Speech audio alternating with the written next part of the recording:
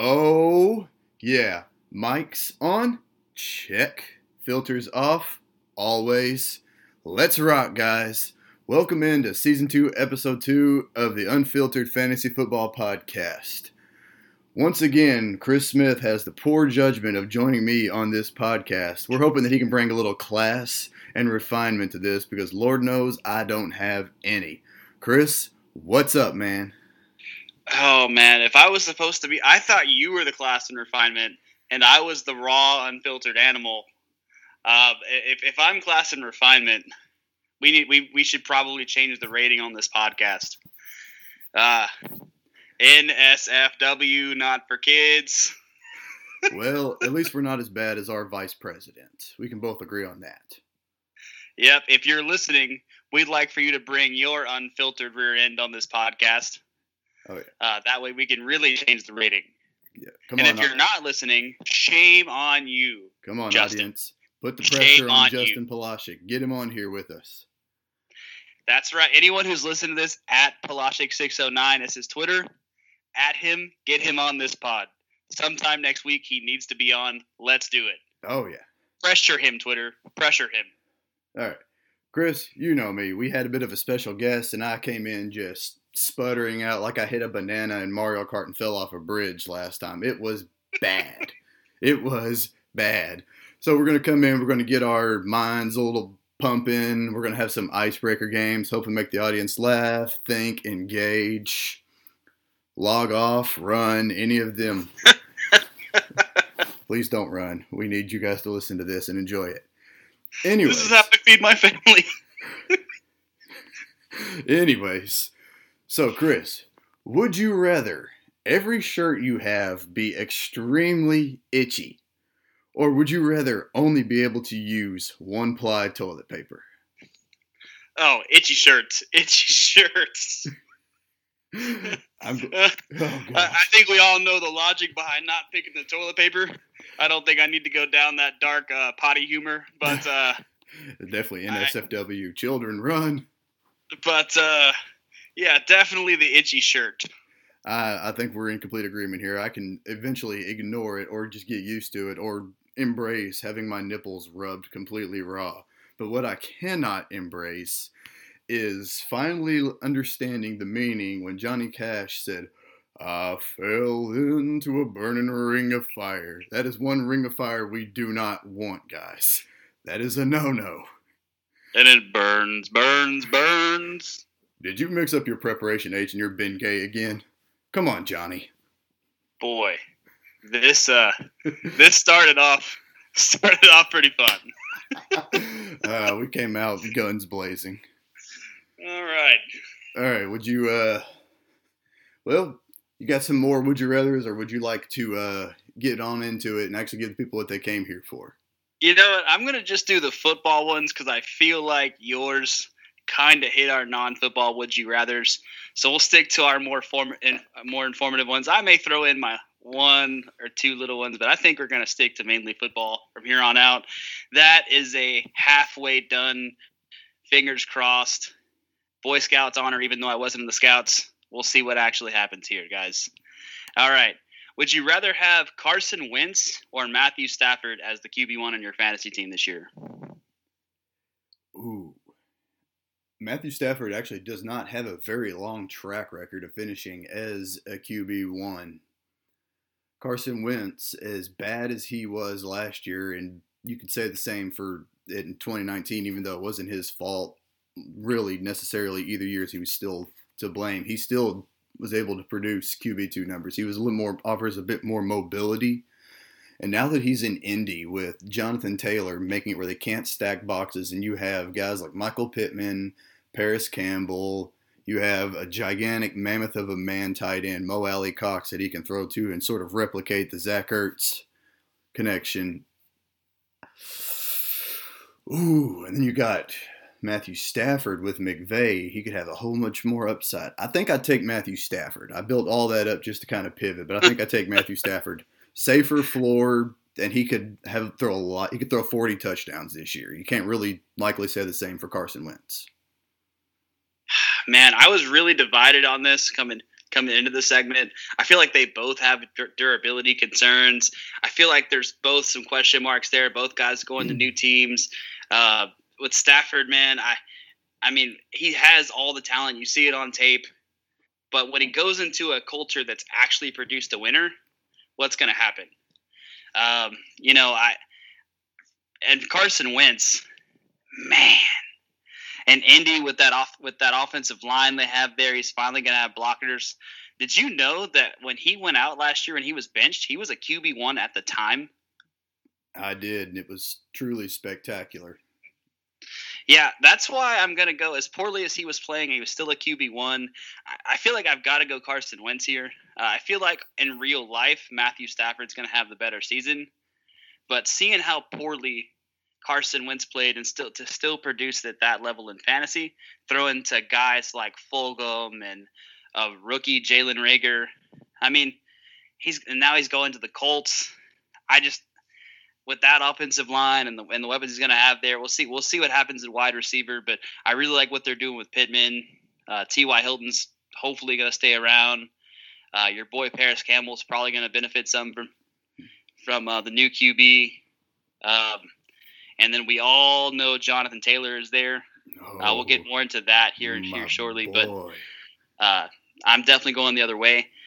Okay, a couple more football wins because I feel like I went a little bit long there. Would you rather go into the season with Ezekiel Elliott or Saquon Barkley as your RB1?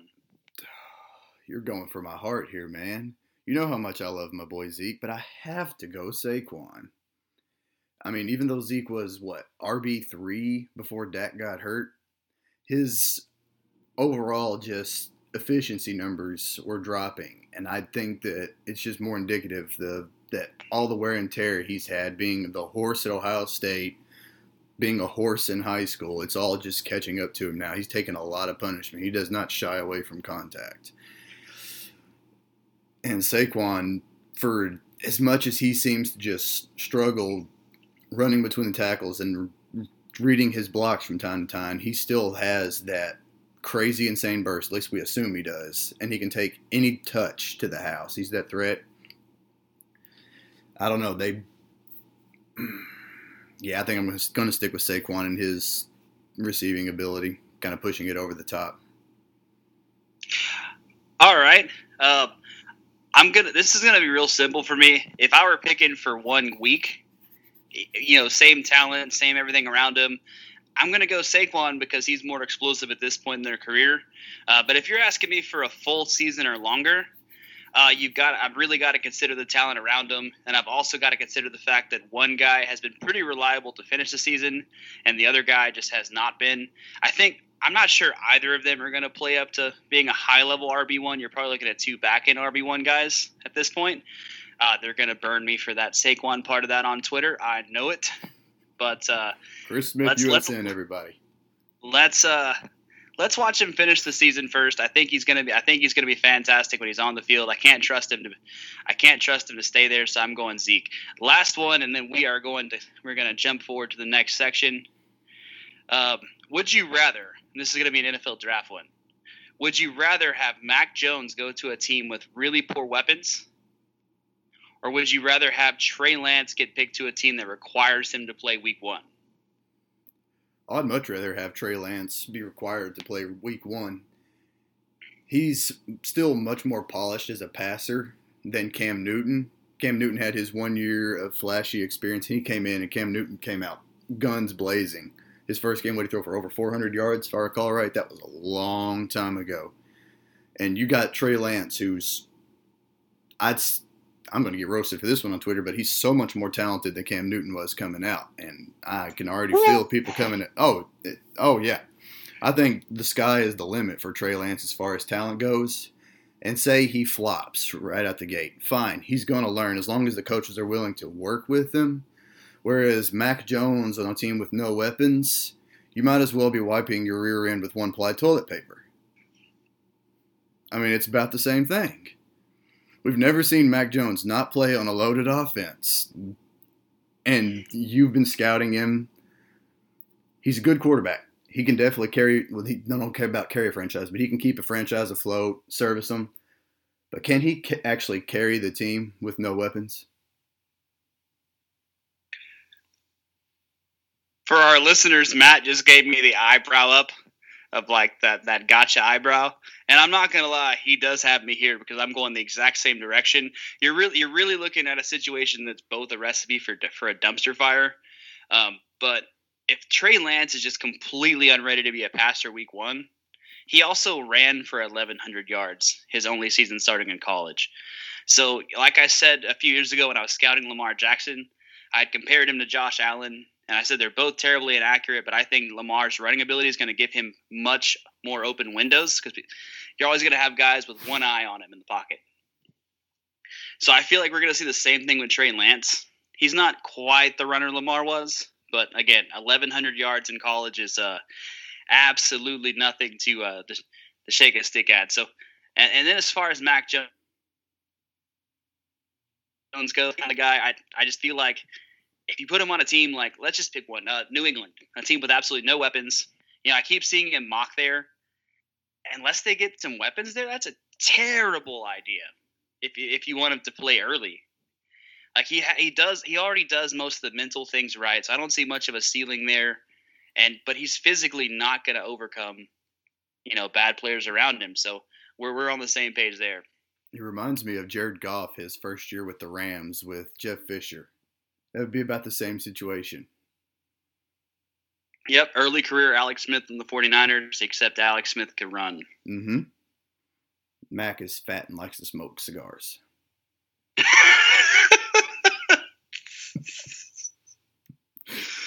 Oh, man, you were serious about me having to bring the class this week.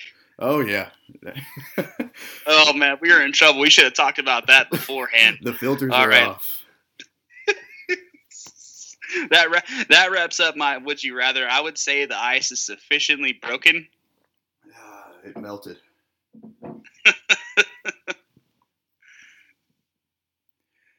Whew. All right, so would you like to move on to our next segment? We're talking about buy low free agents. And out of the interest of time, we picked just 3 people that we're going to talk about and just present cases for them.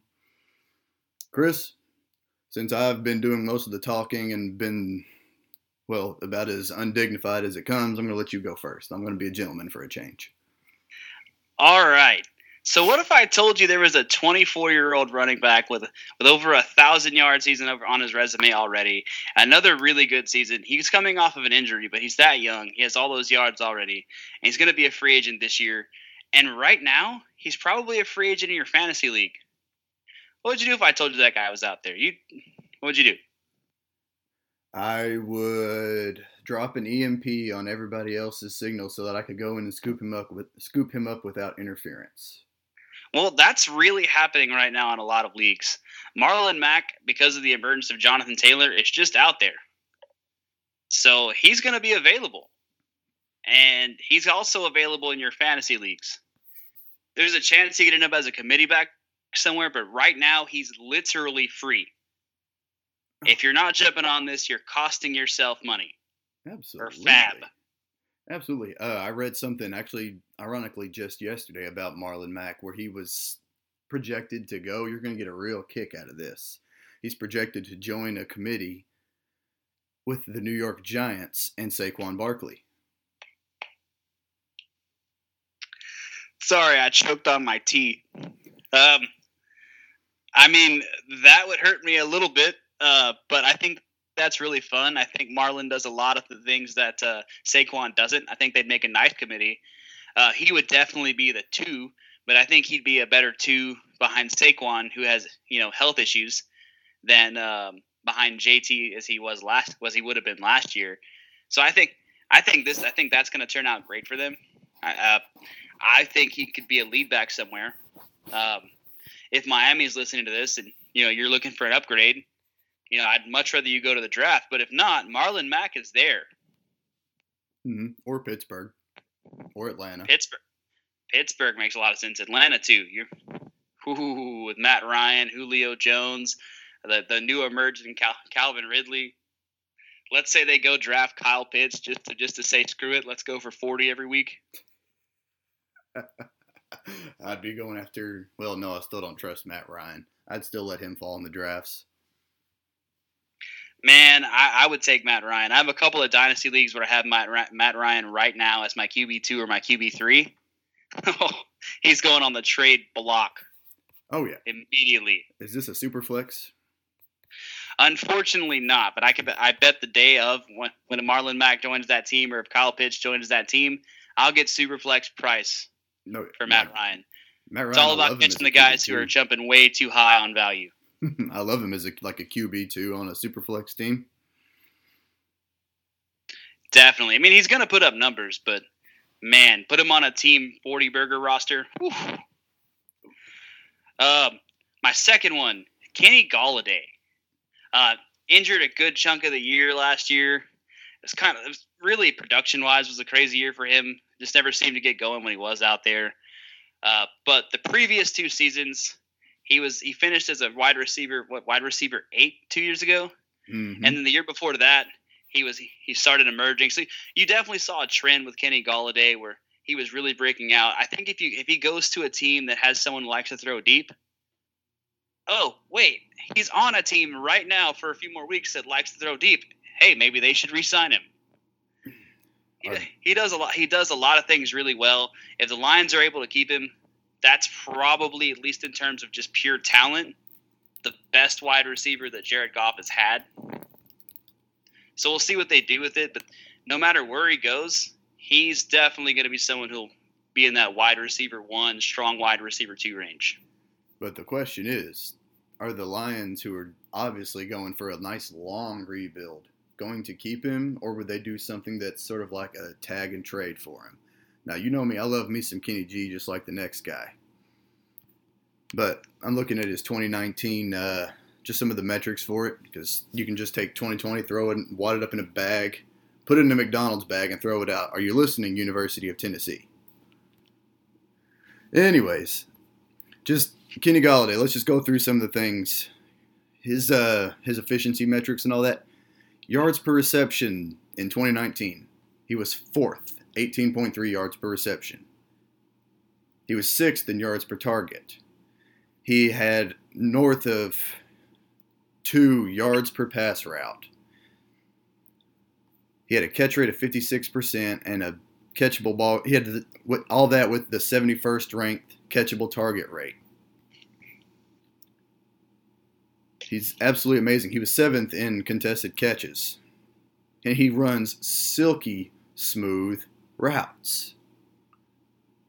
Where is he going to go, though, that's a better situation? I don't know. It's hard. He'd have to land somewhere like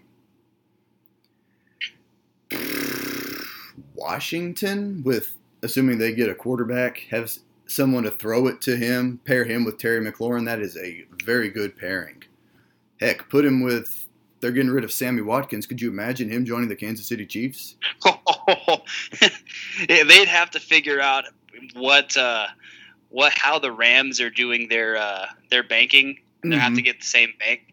But if they figured that out and they were able to afford it, oh my God. Or a team with the cap space to go get him. Adam Gase is gone. The Jets could go get him. The Colts could go get him. I was thinking the Jets.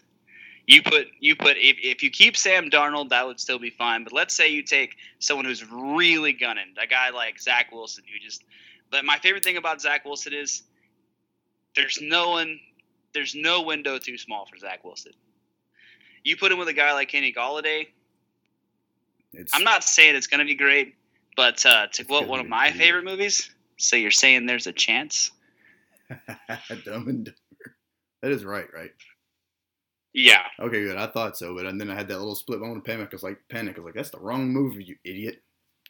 That's okay. As soon as I said it, in my head blanked as soon as I said it. I was like, oh my God, what if he's like, what movie is that? I literally had his face in my head. But anyway.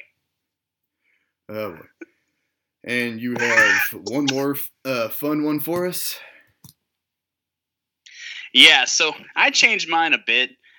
Even just during this conversation, I was going through the list of free agents that are available, and I completely forgot when I was doing this workup that Curtis Samuel was out there. I mean, he's been everyone's breakout star for the last couple of years. It just hasn't really materialized. This year, I really think the addition of Robbie Anderson's what hurt him, among some other things. Also, when you factor in Teddy's just not. Teddy is a really good quarterback, but he's not going to make 3 great wide receivers in fantasy. It's just not going to happen. DJ Moore was pretty good. Robbie Anderson was a huge surprise. Then that just left Curtis Samuel out there. The year before that, he was everyone's air yards king. Oh yeah. And you know what? It depends on where he's going to go. He's a weird one. He's someone who could play all over the formation. I'm a little afraid he's going to turn into a gadget guy, but he's someone else that, I mean, I was offered Curtis Samuel in a league literally just to move up 2 spots in the second round. So Mash yes. Do what? Mash yes. Thank you. Like if I was just moving back 2 spots and getting Curtis Samuel. Yeah. That's all. That's what I traded. Yeah, I was gonna say, where do I sign? Yeah, so that, I mean, that tells you where his value's at. I'm sure the guy I traded with was an idiot. I'm sure it's not that far out there. And if you're the guy who sent me that trade offer, you're not an idiot. Thank you so much. I'd love to do so many deals with you in the future. I'm just, I'll call you after. We'll make some more deals. Don't think anything about it. You have some nice tropical land in Alaska that you'd like to sell them to, right? Beachfront. Absolutely. All right, Matt, who are your 3? Well, there's a boy that I've had a man crush on since before he came into the league, and he has repeatedly lit a bag on fire and left it on my doorstep, and finally this year he started to show a little bit of it. My boy, Corey Davis. Chris, how many more wide receivers in the league are there that are just more naturally talented coming into the league than Corey Davis? Well, before his draft, I once heard him compared to a guy you might have heard of by the name of Terrell Owens. I heard about that a lot. I didn't agree with it at the time, and now it seems just silly. But that just tells you the kind of talent that he had coming out of college. He couldn't quite glide like Terrell Owens, but he was sensational. He's the all-time leading receiver in college football for a reason. And then he went and landed with the Titans when Mariota was a rising star. It seemed like a perfect fit. Mariota finally has that weapon. He had hamstring issues, and it just capped his development, and the wheels fell off for the Titans, and he never quite broke out. When Tannehill took over for Tannehill and Corey Davis, they just had no chemistry. They didn't work together during the offseason. Tannehill was primarily working with the twos, a.k.a. A.J. Brown. A.J. Brown was the 2 at the time, and that was why there was just such a natural chemistry between the 2 on the floor. Well, this year you start to see Tannehill worked with Corey Davis. You saw some of the connection. Corey Davis and A.J. Brown, if you put their stats up without their names beside it, you couldn't tell which one was which without knowing. And then A.J. Brown continued on, and Corey Davis kind of faltered off a little bit at the end of the year.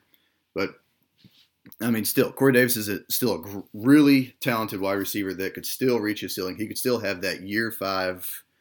Is this year 5 or year 6? Breakout. This is year 5. I believe it's year 5. Yeah. What if Green Bay comes knocking? What if Detroit comes knocking? He'd be fine with Jared Goff.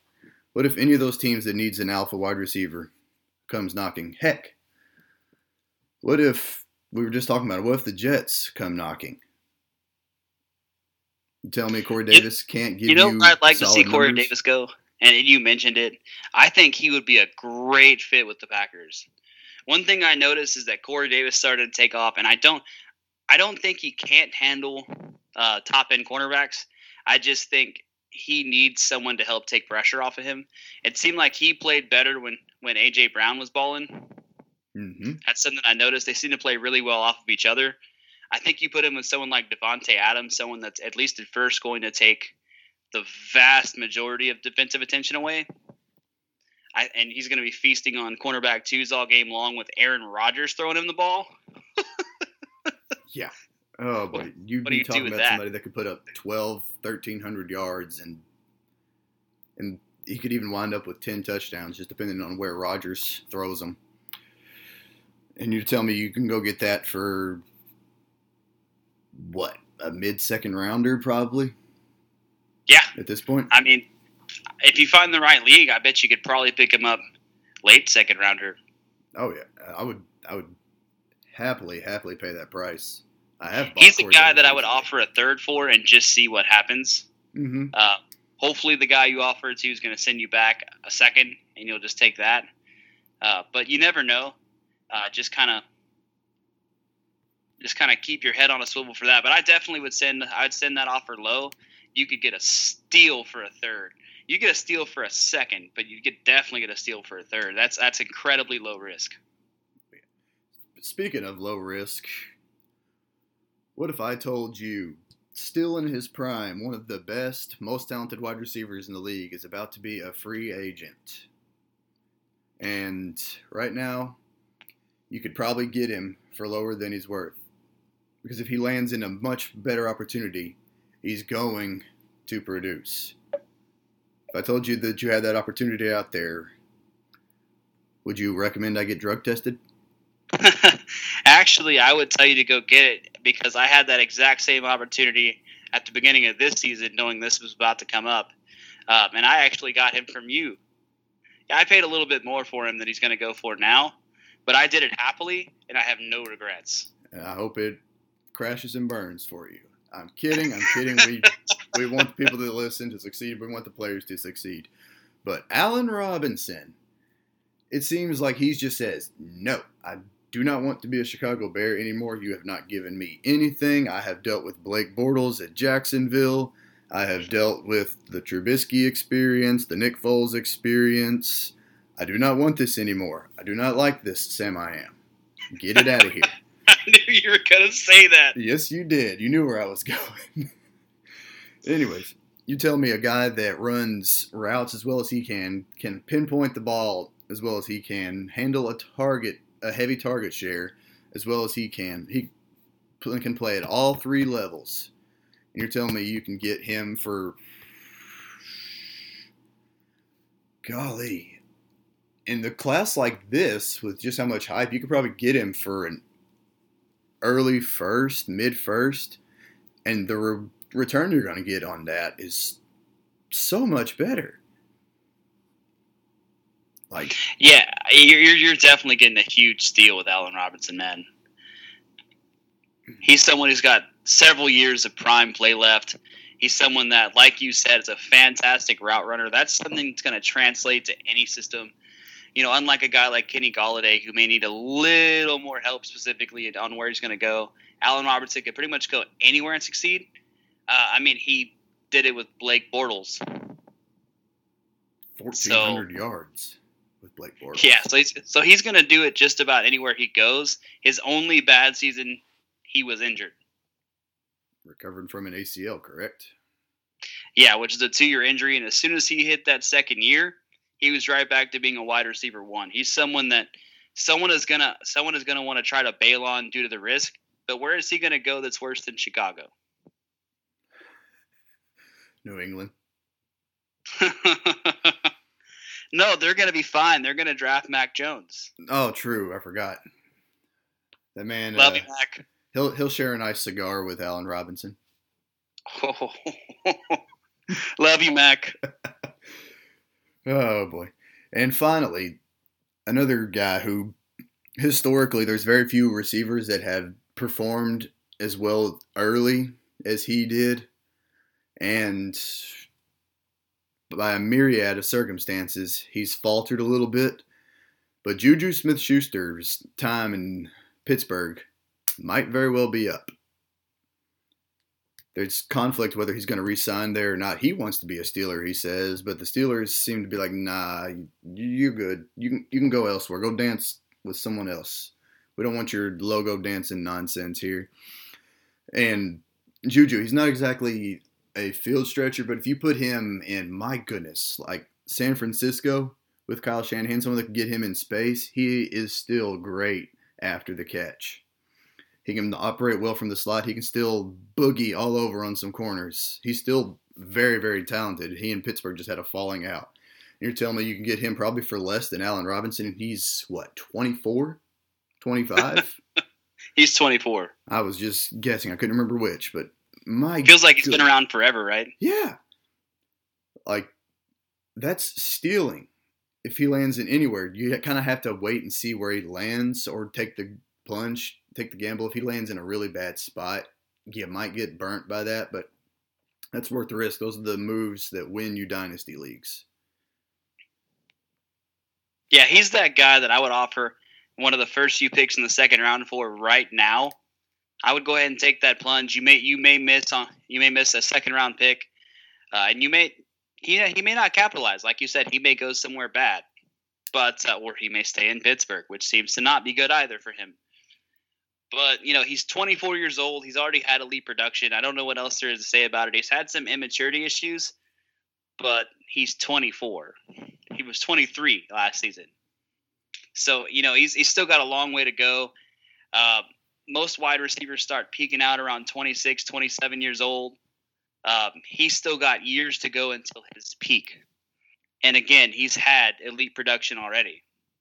That in itself, and there's not really an injury issue here. He's had a couple little dings, but no ACL injuries, nothing that could linger.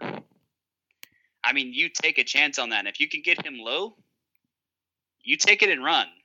That, in Dynasty, you have to take risks to succeed, but you kind of have to pick and choose which risks you're willing to take. This is one I take, and I sleep extremely well at night. Oh, yeah. Without any hesitation. That's, oh, gosh. Just thought of getting Juju for pennies on the dollar excites me. I'll take that risk every time. It's fairly low risk, actually. All right, so the quarterback carousel has been turning and turning and turning this offseason. You don't see seasons like this happen very often. It's exciting, it's crazy, and it really makes me wonder what the heck is going to happen come March 9th. But there have been a few big QB moves. You had the Matthew Stafford, Jared Goff trade that made everybody's jaw hit the floor. And we can just discuss the little fallout of that. Chris, I don't think it's really much of a discussion, but which quarterback got the better spot? Exactly. I mean, we all know who won this trade. I'd probably say Matthew Stafford won this trade more than anybody, but the Rams won it too. It's a great deal. The Rams have been doing this thing where they kind of just say, we don't care at all about first round picks. We're building something that has to win. I honestly think if they don't win a Super Bowl, everyone's fired. As much of their futures they've thrown away on these guys. So they had to make this move. You never see, before I get too deep into this, you never ever see a quarterback for quarterback trade like this. I mean, I know it's already been a little while, but just taking a step back to marvel at it, that's really cool. And it's something that I hope the NFL does more. The NFL is getting more mobile, and I could see it happening pretty often. I hope this is a precedent that stands. But when you look at Matthew Stafford, he's getting Cooper Kupp, Robert Woods, Cam Akers. He's getting Sean McVay, which I don't think there's any debate of whether it was McVay or Goff who was creating yards there. When you really study the offense, it really looks like, guys are just schemed way open with picks, and Goff is throwing up layups. You give a guy like Matthew Stafford, who's just maybe a little bit better at throwing layups. It's going to be fun to watch there. He's also better at ad-libbing. Man, Chris is bringing the fire, saying that Matthew Stafford is better than Jared Goff. What are you thinking? All right, let's just take a little look into this. Yeah. For this situation, this is a dream come true for McVay. He has a loaded defense. He's got his back that looks like he's capable of taking on the Gurley role and running with it.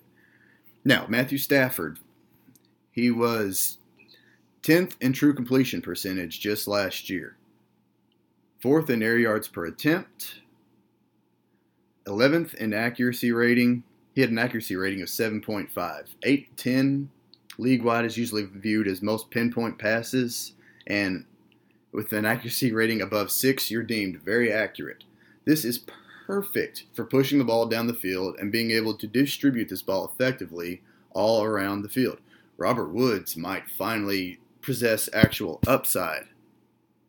Do you know how exciting that is for Robert Woods and Robert Woods fantasy owners? That is sensational.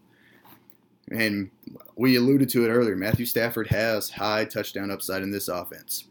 If this offense takes off, I would not at all be surprised to see Matthew Stafford throw 37 to 40 touchdowns. Yeah, I definitely see that happening as well. I think it's, considering the numbers that Goff has put up, I would go as far as to call it even likely that he puts up at least the 35 touchdown range. Anything less is going to be a disappointment. If he comes out and puts out 28 touchdowns, don't let them come out and say, "Oh, this wasn't a disappointment." It was a disappointment. That's what you gave up. That's what you gave up all those extra picks for. Jared Goff could come throw you 28 touchdowns and be average. So I definitely think it's going to be more than that. Looking on the other side of this, though, I don't think this is as bad for the Lions and bad for Goff as most people are saying. It is going to test us and see, can Jared Goff play? Can Jared Goff not play? Goff throws a beautiful ball. If the system works with him, and I'm definitely got some concerns over that.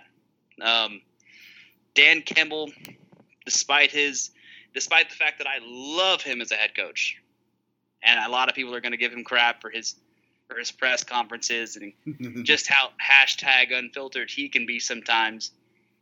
I love him as a head coach because of that spirit, but I'm not sure if sophisticatedly scheming guys open is his thing. So he's probably not going to have that benefit in Detroit. So you have to this is really going to tell us, can Jared Goff read a defense effectively? Can he not read a defense effectively? This is going to be that prove-it year for him. What about the weapons? Is Marvin Jones going to come back? Marvin Jones can do a lot of the same things deep that a guy like Cooper Kupp can do. Cooper Kupp gives you a few extra benefits, but Marvin Jones can do a lot of those deep balls on play action that Goff feasted on during his time in L.A. What about Kenny Golladay? Is he gone? I mean, like I said earlier, that's the best wide receiver he would have played with, in my opinion. Losing him would be huge unless you go get Allen Robinson, do not go to Detroit. Go somewhere where you can win. Do not go to Detroit, Allen Robinson. Love you, Detroit.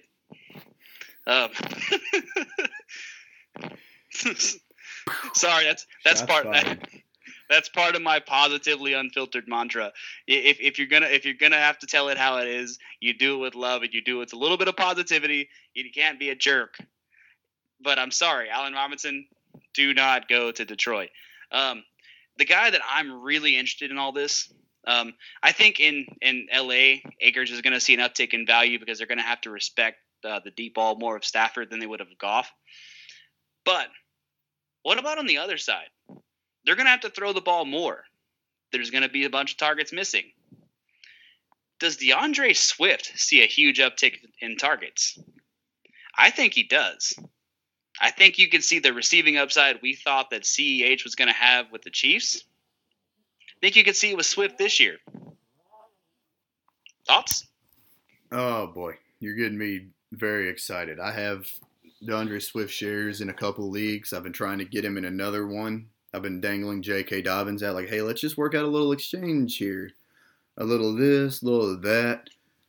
They don't seem to be biting on it, and they're smart. Just think about where Dan Campbell just came from, who he was working under, and what running back he saw, how that running back was used, and how that skill set mirrors DeAndre Swift's. Alvin Kamara, for 3 straight seasons, I think it was 3 straight seasons, caught 81 passes every year, and this last year he caught 83. Oh, streak broken. Yep. Alarm sounds. Slacker. Alvin Kamara trying to be an overachiever. Come on, man. Get your act together. No. DeAndre Swift, Dan Campbell says he wants to line him up in the slot some, let him catch balls out of the backfield. Are you telling me that DeAndre Swift can't catch 80 balls? Oh, he absolutely can catch 80 balls, especially with somebody like Jared Goff, who is routinely peppering, what's his name? Todd Gurley with targets during his prime. Oh, yeah, this is great. At this point, Goff is nothing more than a glorified game manager, and to call him average might even be nice. Let's just compare those numbers that I had brought up to Stafford. Remember, Stafford was, his worst was he was 11th in accuracy rating. Jared Goff, he was 19th in true completion percentage. And he throws a really pretty ball. Yeah, bad. He was 34th in air yards per attempt. He only averaged 6.3 air yards per attempt. Bad. 22nd in accuracy rating. Bad. Now, as I just said, he'll effectively be able to distribute the ball to Swift, operating both in and out of the slot. He should be able to get the ball to Hockenson effectively. Dan Campbell's specialty, tight ends. Hockenson could see 100 targets. As for the fantasy side of this, Goff possesses little fantasy value unless this offense really surprises. He's more of a game manager bridge QB while this team rebuilds across the board. And I think the fantasy value for Goff, as bad as it was, got worse. Yeah, I when I was typing this up, I really thought about just saying go ahead and drop Jared Goff. But if you're in like a super flex or something, I would hold on to him. If you're in a 1 QB league, go ahead and cut your losses. Hasta la vista, baby. I mean, he could turn out to play well, but just like I said with Juju, cutting him and making room for someone who's more likely to put up numbers is a risk I'm willing to take. Honestly, I would hold him in Superflex. I think that's probably the only place he has value. There's a chance that if they get weapons around him, they bring most of those weapons back, and they're able to utilize some form of a pass at the RB and a play action type offense like he was able to use in LA. Maybe he's a suitable QB2. Maybe. But looking at our other big QB trade, Carson Wentz to the Indianapolis Colts. Real quick, Justin Polashik, I hope you're listening. I remember at Polashik609 on Twitter. It's going to be our second call out of the episode. We expect you guys to hound him to get him on this podcast next week. We will be watching. Anyway, back to this trade. So what did you think about this from a fantasy perspective, Matt? Well, we were just talking earlier about how Carson Wentz, even with his mom and pop out there playing wide receiver for him, tight end, and all that, was still managing to put up QB1 numbers. So now you have Alshon Jeffrey, who's at this point is terrible and has nothing left in his legs. He's just a waste of a jersey number. Love you, Alshon. You replace him with Michael Pittman Jr., who offers a similar skill set to Alshon Jeffrey, but seems to be more talented. Love you, Alshon. Exactly.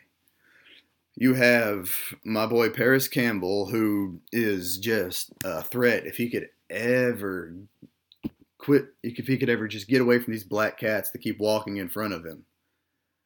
2 seasons in, 2 injuries right out the gate. I really hope that doesn't do anything to his explosiveness. He's a menace out of the slot. You put him in that T.Y. Hilton role, and that was one of his comps coming out was T.Y. Hilton, but better. I love me some Paris Campbell and what he could be for this offense. That's one of the reasons I think T.Y. is about to hit the bricks. And assuming that Ertz doesn't wind up with the Colts and just really make me dislike him more, think about Mo Alley-Cox and his sneaky high upside. First off, I have never in my life seen a human being bigger than that. I'm kidding. I've seen Shaq and all that, but still, Mo Alley-Cox just looks like a mammoth out there. Now think about this. I'm going to get a little heavy. Philly just last season targeted tight ends 168 times, and they operated in their 12 personnel about 35% of the time. They finished only 7 snaps behind the Titans for the league lead in 12 personnel. Last season, Indy lined up in 12 personnel about 21% of the time, but they averaged a nice 8.3 air yards per attempt in that formation. Only 119 targets to the tight end, but you got to assume that's going to give a little bit. Reich knows Carson Wentz. There's a familiarity there with him. He knows that Carson Wentz throws the ball well to the tight ends. He likes the tight ends. He's going to tailor the thing a little bit. I think Carson Wentz, if he can stop seeing ghosts and just settle in and play football again could give you legit back in QB1 season with maybe mid QB1 upside if he has any semblance of 2017 left in him. I like that. I like that projection for Wentz. I kind of think he's going to be in that QB1 area. Again, he was QB1 with throwing the ball to actual ghosts. What is it Skip Bayless always says about the Patriots receivers? Tom Brady would just go out of the crowd and pick 3 random white guys from Boston. That's basically what the Eagles have done to Wentz for like 4 seasons. They kind of just been starting, I don't know, preschoolers and waiting for Alshon to come off of IR every year. Anyway, so looking at this group here, you covered it really, really well. But the guy who's the huge winner of this is Jonathan Taylor. I think when you have the deep ball that Carson Wentz has, really looking at that 2017 tape from that year, I actually did a study for our good friend at Pelagic609 on Twitter a few years ago where we really broke down the differences between 2016 and 2017 Carson Wentz. And that offense, it really catered to the things he did well, which is a lot of downfield passing. And they used his downfield passing to make those safeties back up and really respect that deep ball. So the pass actually created yards for the run in that system in 2017. If you gave JT that system, oh my God. At this point, we're kind of playing apples to critically injured oranges with Carson Wentz at this point. I don't expect him to be 2017 Carson, but if you could give me 85% of that, if you could give me 2018 Carson Wentz, where he was still some semblance of himself, and then you put him with that kind of offense and that O-line, Jonathan Taylor could be your RB1. Oh, boy. Overall. Oh, you know how I feel about Jonathan Taylor. Don't do this to me. I love that man. For the listeners, I just want you guys to know that a big reason why I made that comment is just to see Matt's face. You guys can't see Matt's face, and that's not fair to you guys, and I'm sorry. But I did it because I knew that every segment we do from here on out, I'm going to kick his butt because he's going to be thinking about JT as the RB1. Oh, I'm very excited. I love Jonathan Taylor. You know how much I love Zeke. Cutting it off at the pass. Let's go to prospect talk. Cutting it off to the pass. We'll talk about prospect. I'm in charge here. You are the host. That's right. You know how much I love Zeke. I like Jonathan Taylor more. I do. And you can hear it. You can hear the pain in my voice and all that. So yeah, we're gonna go away from that and just a little thought process. Everybody's asking this question. Some people are like, it's player X and it's not even close. Some people are like, it's player Y and it's not even close. And there's some people who have it right and say, well, player X does certain things better than player Y, but player Y does things better than player X. So who are these Xbox controlled people that I'm talking about? We are talking about Najee Harris and Travis Etienne, and which one are better prospects? I'm the numbers nerd. Chris is the film guru. Put up your dukes, and let's get ready to rumble. Don't come after me, Michael Buffer. All right, you go first. All right, so we're talking Harris and Etienne. So, man, this is tough. Without knowing where they're drafted, this is tough. Because this is one that's going to depend so much on where they're drafted. And I know, like, we're asking who's the better prospect and who's the better player. But this literally depends on the system. If you take Najee Harris and you put him in pretty much any system, he's going to succeed. He has a great receiving rating. He catches the ball really, really well. He pretty much has everything except for long speed, and I think even that's pretty sneaky. He's got a little more of that than he's given credit for. You're watching him go out there and do everything really well. He's got great vision. He runs with great power, great acceleration. I mean, if he had long speed, you'd be talking about him as a first-round running back in real life. Obviously, he's a first-round draft pick in fantasy. But then you look at Etienne. Etienne has some holes. Etienne doesn't quite have that kind of vision. He doesn't really have lateral mobility at all. But when I scouted Etienne, the one word that kept coming up was explosive. God, he's so explosive. He's like Dalvin Cook explosive, except maybe a little more explosive. He's getting better as a receiver. I did that one for Matt's face as well. I'm sorry I keep doing that to you listeners. I promise the next time we do this, I will take screenshots of his face. I was unprepared for this today. But anyway, he's also improving year over year as a receiver. He's someone who did himself a lot of good coming back last year. He probably would have been in that top 3 or 4 RBU discussion last year, but he improved so much as a receiver this year.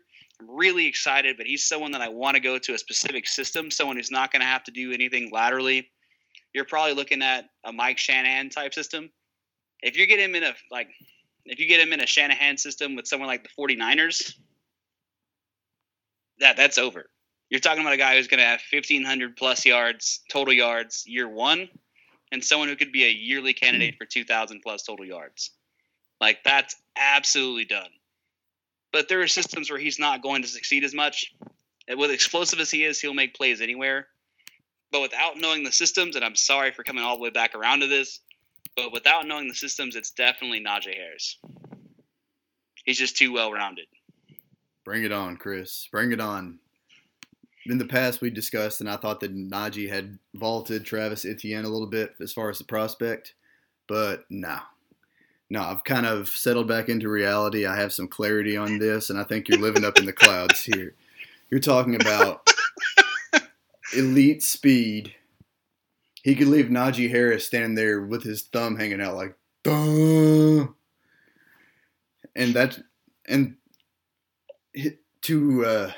His speed isn't even his best quality. It's his acceleration. He goes from 0 to Ferrari in 0 seconds. He's not even street legal. No, he's not. It's not fair. And running backs like that typically don't have great contact balance. His contact balance is phenomenal. What Najee Harris does a little better than him is Najee Harris, for as big as he is, moves a little better laterally, and he has a little bit better vision. Etienne sometimes is a little spotty with his vision, but who the heck cares? You mentioned in one of his best comparisons earlier, Dalvin Cook, my boy. Him and Jonathan Taylor both have special places in my heart. 2 of my 3 favorite players in the league. But remember who I said, and you said you got the same vibe watching him, who his player comp is? Jamaal Charles. Jamaal Charles, how many carries did he need to put up 25 fantasy points? 9? Not many. 9, 10, 4 pass catches? And you're telling me that I can get somebody who I think is more explosive? Yeah. You tell me. All right, now, Najee Harris, who's your best player comp for him? Because I have one that I've heard tossed around, and I had actually thought of this before him, and I was like, you're taking words out of my mouth. But I actually felt smart for a change. Watching Najee Harris play, I see a lot of Steven Jackson. Ooh, Steven Jackson. Yeah. That is fun. Yeah. Now, that is fun. You know what? I actually think that might be his best player comp. Mm-hmm. I love some Steven Jackson. I'm stalling a little bit because for some reason I blanked out on this. I have his scouting report, the scouting report I did on him, so I'm going to go ahead and pull that up. You can find that very, very soon coming to the website. We're going to have these coming out. I took this time for a cheap plug, and I am not at all sad about it. Nor should you be. So for Najee Harris, I have his player comp as one slow internet connection. Wow. 101. I take it all back right now. You cannot beat the slow internet connection. Okay. No. I have another great back from that era, kind of similar. Matt Forte and Frank Gore. I use Frank Gore as more of a running style comp. But I think he's a good enough receiver that he's also close to Matt Forte in that way. But Steven Jackson kind of encompasses both of those guys. I do think Steven Jackson early in his career was a little more explosive. Keep coming back to that. but I think he was a little more explosive than what Harris is right now. But stylistically, that's a great comp. You're seeing this guy at 230 pounds go out there and hurdle people like Zeke did. I mean, he's not as physical as a guy like Zeke, but he definitely has great contact balance. He's got a lot of power as well. He just does so much so well. Mm-hmm.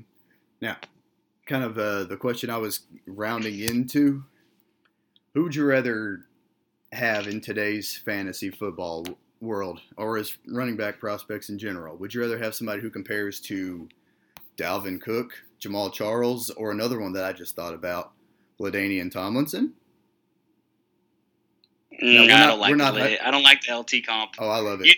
You don't tarnish the name of LT, No. man. That's like one of the 3 or 4 fantasy RBs like ever. Like, don't do that. You hear me wrong. I'm saying like that's who his playing style is like. LT. I mean, he's well rounded. I don't know. I don't see that one. No, that's just your LT love coming in. That could be LT. I'm actually right now in the home of LT in Dallas, so I can't. That could be it. Ah, see, yeah, you're channeling it. Okay, that explains it. Now, don't do what I'm not saying. I can't be sitting in Dallas right now, invoking the name of LT in vain. Got to come out and defend my dog just a little bit more than that. No, certainly don't hear what I'm not saying. But the rest of your points are valid. Yeah. His comps are great. But go look at what Steven Jackson did all time. Mm-hmm. Steven Jackson, he was like the horse of horses. But like, are you telling me that as a running back prospect, you wouldn't prefer to have someone like that as opposed to Steven Jackson? I would take Jamal Charles over Steven Jackson without hesitation. I would take Dalvin Cook. This over is so Steven fun Jackson. because it's such a matter of preference. Mm-hmm. Like I grew up.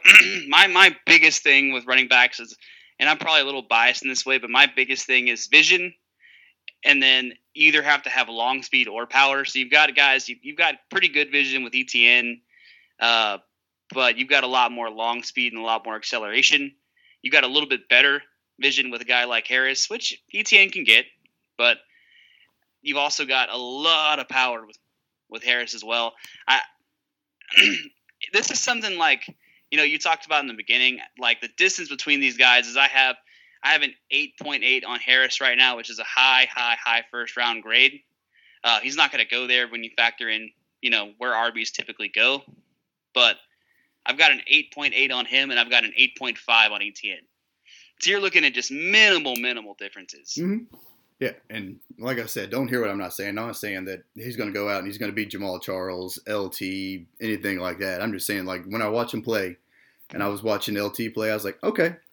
After seeing how great Etienne evolved as a pass catcher this year, I see... He could have that ceiling. Yeah, I was going to say, I see an LT-like ceiling. You could be looking into something like that. I think at this point in their careers, LT was better. But don't get me wrong. He could have that ceiling. Okay. He is that explosive, and he is improving as a receiver. Definitely. I think looking at him, Jamal Charles is probably his best comp. That was one that you came up with. I don't remember. I don't remember if I had it already, but I remember you talked to me about it, and that's such a great fit for him. Jamal Charles is no slacker either. He had some injuries. But the guy for a really long time averaged 5.1 yards per carry over like 7 seasons. As a lead back. That is incredible. Isn't he the all-time leader in yards per carry, or is that still Jim Brown? It was Jamal Charles for a really long time, but he played some years past his prime, and I don't have that information on me right now. But for several years, he was the all-time leader at 5.1 yards per carry. Mm-hmm. He finished with a 5.4 for his career. My God! Yeah, that's nuts. That's just insane. Yeah. Now, like what you mentioned, what was Jamal Charles' Achilles heel was his durability, and that could raise some red flags with Etienne. He didn't just touch the ball as much as Harris often. But could that also be argued as a point in his favor? I know that your college touches and your pro production touches, there's just no correlation. No matter how much people say, "Oh, well, they got ridden like a Clydesdale in college. They're going to fall apart in the pros." And I'm like, no, that just does not happen. It takes injuries to just really start to pile it up, or just just so many miles after so much and so much pounding physical running style to start to wear you down. It's not just how much workload you have, and that could be a point in Najee Harris's favor. Like, we're just splitting hairs here. I just prefer the guys that can handle workhorse work rolls, serve as workhorse backs, and are more explosive. And you're more just well-rounded balance, and that's Najee Harris. There's not really. I think once they get on teams and we see where they're fitting, I could totally make a post-draft switch on this. That's why I've tried to talk a lot about the system, because if you put ETN on any one cut zone blocking scheme system, I'm flipping immediately. Oh yeah, that's the guy. That's literally the guy. Probably the first guy I've ever looked at and be like, oh my god, like it just I could see how he could be awesome. He could be an all-timer in that type of system. Mm-hmm. But we don't know where he's going to go, and we really try to see. We see a lot of coaches who try to pigeonhole players into their system, and I'm nervous.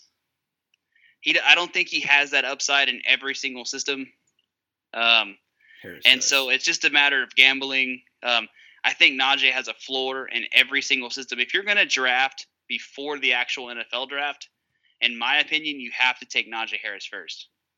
But unless you have a really good stable of running backs and you just need to take a chance, if you're in that position where you could take a chance, you can go with ETN. But if you need someone that you're going to be pretty sure is going to be startable next year, I would draft Harris. And I would, like I've said a lot, I wouldn't lose any sleep over that. Here's a fun little question, and I swear we'll get moving to the next segment. I was listening to a mock draft done today, just a first-round mock draft for all the positions, and they had Najee Harris going to Miami at the middle of the first round, and they had Travis Etienne going to Tampa at 32. Which one's better? So they had Harris going to Miami, mm-hmm. and they had Etienne going to Tampa. Yeah. I would definitely say Tampa. Mm-hmm. I mean, Etienne and Tampa for sure. I mean, you look at the weapons that would be around him there. He probably would still think he's at Clemson. He's got this super heralded QB, and then weapons all over the field with him. He did a ton of those little screens. He didn't run a ton of really sophisticated routes, but he did a ton of screens where everyone was focused on Lawrence throwing the ball deep, and he had these huge spaces with that you can go with the ball. You could have that in Tampa too. Mm-hmm. That just sort of illustrates just how the landing spot could just completely flip everything. And how we're just talking Granny Smith and Red Delicious apples here. All right, and let's see. What was our next one? Yeah, we're going to talk about the triangle of wide receivers. We're going to talk about Jamar Chase, Devonta Smith, and Jalen Waddle, and we'll try to not go for an hour on this one. You know what, man? If we have to break this up into a series of 3 episodes, let's go for it. Bring it on. You only live once, man. That's right. Now, my biggest man crush of this draft is my boy Jamar Chase. I've heard 2 player comps for him that absolutely made me salivate, and I loved it. I heard one compare him to Odell Beckham Jr.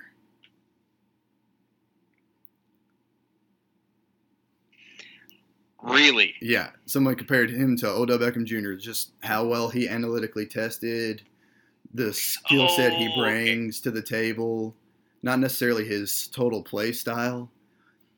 And then the other one just about made me get fired from USN because I would have to go streaking. I'm kidding. We do not endorse streaking. But they compared him to a no streaking policy at USN. He will be fired if he does it. They compared if you see Matt running around naked, DM at Chris Smith USN. Do not send me a picture for the love of God, unless you're going to blur it out. The other one I heard was DeAndre Hopkins. They were like, he can just go up and he can moss people like DeAndre Hopkins. He doesn't need that much separation. He's just going to beat you. I have one for you on him. Ooh, I love it. We're talking about one of the best wide receivers I've seen since Amari Cooper. The best receiver I've seen come out since Amari Cooper. All right. The guy he reminds me most of is Dez Bryant. Ooh. He wins really, really, really, really well at the catch point, but he's not as big as a guy like Julio or Megatron. No. He's a lot closer to that Dez Bryant size, and I haven't seen quite the explosiveness I saw in 2010 Dez, but it's close. It's very close. The other guy that you could comp him to also played at Oklahoma State with Dez, Justin Blackman. I know. Oh, he was a G. I'm talking about college Justin Blackman, and it was a very similar play style. I haven't looked at the analytics to see how these guys compare. This was actually just me watching film on these guys, and like I see a ton of both of those guys. Man, Ja'Marr Chase, he does so much. I love those comps, by the way. So much about his game just makes me so excited. I want to get him everywhere I can, but sometimes I have to do the right thing for my team, and I have likely squandered in one of my dynasty leagues the chance to get him. I traded J.K. Dobbins to get Amari Cooper. I already had Chris Godwin paired up with him, and I have Jonathan Taylor as my other running back, and I'm picking from the 2 spot. So I was like, all right, I can just get Ja'Marr Chase, pair him with Chris Godwin, and I'll be fine. But my plan is to compete. And I need more than just one wide receiver in this sort of thing where you get to play like 3-4 wide receivers as opposed to only 2 or 3 running backs. And I can just replace Dobbins with Etienne, who I think is better. It just made perfect sense. And I think Amari Cooper is going to be in for an amazing year. He was on pace for over 200 targets last year. He's been like wide receiver 7 or 8. Like if you look at his span where him and Dak have both been healthy, he's wide receiver 7 or 8. Yeah. Like it's ridiculous. And next year, I mean, they're not going to fix the defense in one offseason. Zeke is only getting older. You probably even want to protect Zeke a little bit and try to throw him into some more, easier running situations as opposed to the other way around. I would have made that trade more than likely as well. I mean, Ja'Marr Chase plus Dobbins would have been fun, but I would probably take Etienne and Cooper. For everyone who's saying, CeeDee Lamb is going to overtake Cooper, I mean, both of these guys were on pace for monster years with Michael Gallup out there eating some targets as well. So I don't really care who finishes as the team's wide receiver 1 because they're both going to finish as high-end wide receiver 1s in Dynasty. And just wait as long as all 3 remain healthy this year. Yeah, I said it. Just wait till Michael Gallup gets cut after this year and imagine that. I don't. Wow, that's gonna be so many targets. Yep. I don't know for sure they're gonna cut him, but I don't know how you pay him. Correct. So they're gonna do something with him. He could be a trade deadline guy if the season looks like it's going nowhere. I do think they could draft another day 3 wide receiver with a similar physical profile. Mm-hmm. I mean, we'll see what they do there. I think they need to have a plan because that team runs right now so much through that wide receiver core that you don't want to just cut one of those guys with no plan. But they're going to have to make some financial decisions at some point because the Rams are just using a different bank than everyone else. And until we all figure out how to have access to that bank, we've got to make some decisions. We've got to live in the real world. So at some point, yeah, they're going to have to make that decision. But going back to Ja'Marr Chase, man, he is such an animal. Yes, he is. If you haven't guessed it, guys, he's my wide receiver 1. Just throwing that out there. Hey, I think right after we promised not to go for an hour, we didn't even actually open the question. We just started talking about Ja'Marr Chase and both put on our man crush goggles. Well, he's up there in terms of just man crush with Jonathan Taylor, Dalvin Cook. Matt has actual heart emojis for eyes right now. Yes, I do. If he keeps this up, I'm going to turn the camera off on my Skype. I mean, you're on here too, big boy. That helps a little bit. Oh boy! If I wasn't already the president of the company, I'd have to file sexual harassment with the president. But since I'm him, I'll get that paperwork on my desk by tomorrow morning. Feel a little uncomfortable, America. Oh, boy, we're having fun. Yep, this is a fun podcast. All right. And so what's the question? Who would you prefer out of all three? We've kind of already told it, but we can just make cases for why we like each one of them. Chase, Smith, Devonta Smith, and Jalen Waddle. Chris, you are the film guy. So, it's tough because this is another one where they're not really graded that far apart. I have Jalen Waddle graded a little bit behind the other two, not very much, but the other two are right next to each other. You could make the argument that there are spots where I might like Devonta Smith more. But I think he needs a physical wide receiver on the other side of him. I don't think you could just let all of the press coverage roll towards Devonta Smith. I think that's going to hurt him in the NFL. There's a lot of Marvin Harrison in his game, and they're about the same size. We'll see for sure once he has that weigh-in that he won't have. But, I mean, if he comes in around the 170, 175 pounder in Marvin Harrison wheelhouse, and he has a very similar play style, you could see him have an extremely prolific career. I don't like the spot he would be drafted as far as how high, but I would love to see him play in Miami with Tua. They had a great connection there. His recent preferring Mac Jones comments kind of make that awkward. But you do what you do for your teammates who are still not drafted yet. Hopefully that would just get resolved. But stylistically, Tua is such an amazing anticipatory passer, and Devonta Smith is such a great route runner and such a great watching all these guys last year when Ruggs and Judy were still there. I kept going back to Devonta Smith because as much as I would try to watch the other guys, Devonta Smith would just keep making plays. And I thought, well, he's getting the third corner. So I just kind of put in the back of my mind. This year, he got the first corner from the jump, while him and Waddle kind of split depending on what coverage they were playing. But then Waddle got hurt, and he got all of the attention. And while the target share might have inflated his numbers, he was consistently open while getting a ton of attention at his size. It's really incredible. Waddle is that guy who he's probably the most explosive player with the ball in his hands in this draft, at least in the early parts. He does a lot of things really, really well. I've seen some weird things watching him and Smith play together that I don't really understand.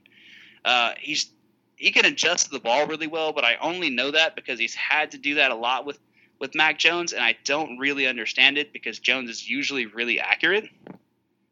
So I'm still trying to figure out how much of this is Waddle maybe not being in the best spot, or maybe Smith is off, or maybe it was the injury to Waddle, or maybe they weren't completely in sync, because that's something that could have happened due to lack of playing time. We'll see. But that kind of gives me pause. You're playing with a top-tier quarterback, and for some reason there seems to be a timing issue where these balls are coming in late. Which way is that? We'll see. But all three of these guys are going to be top 15 to 20 picks, just like last year. Graded pretty similarly to that top class last year where you had three absolute stars. What do you think, Matt? Well, we already know I like Chase over all of them.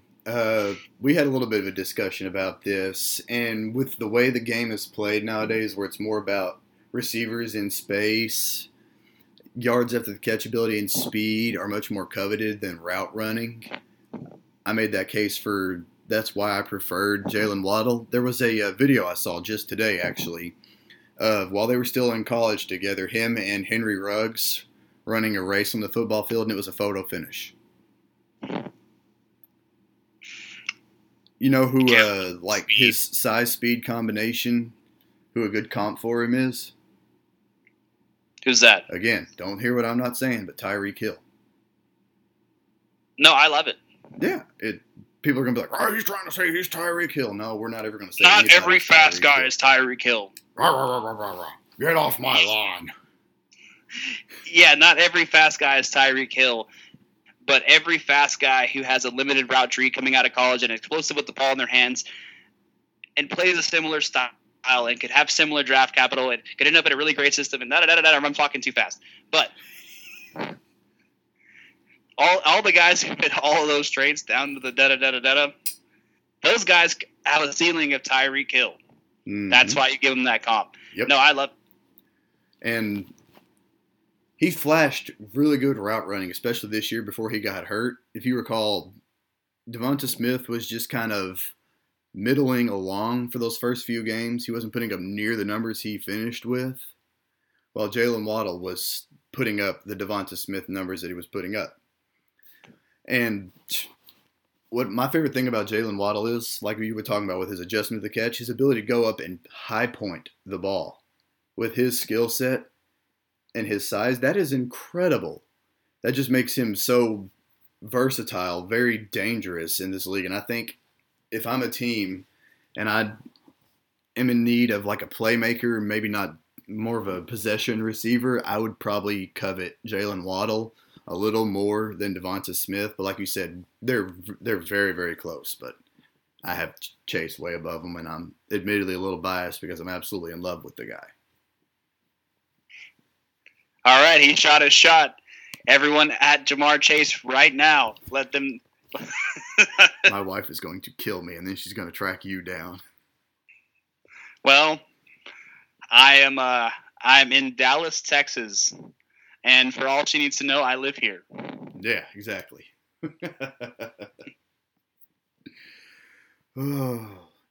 So one fun thing, I know we're kind of getting long on time here, but one fun thing. Take that group we have now. Add in Kyle Pitts. There's some debate of whether he'll be a wide receiver or a tight end. I think he's going to dominate it either. But if you throw in Kyle Pitts, how would you order that group? I would order it Chase, Waddle, Smith, Pitts.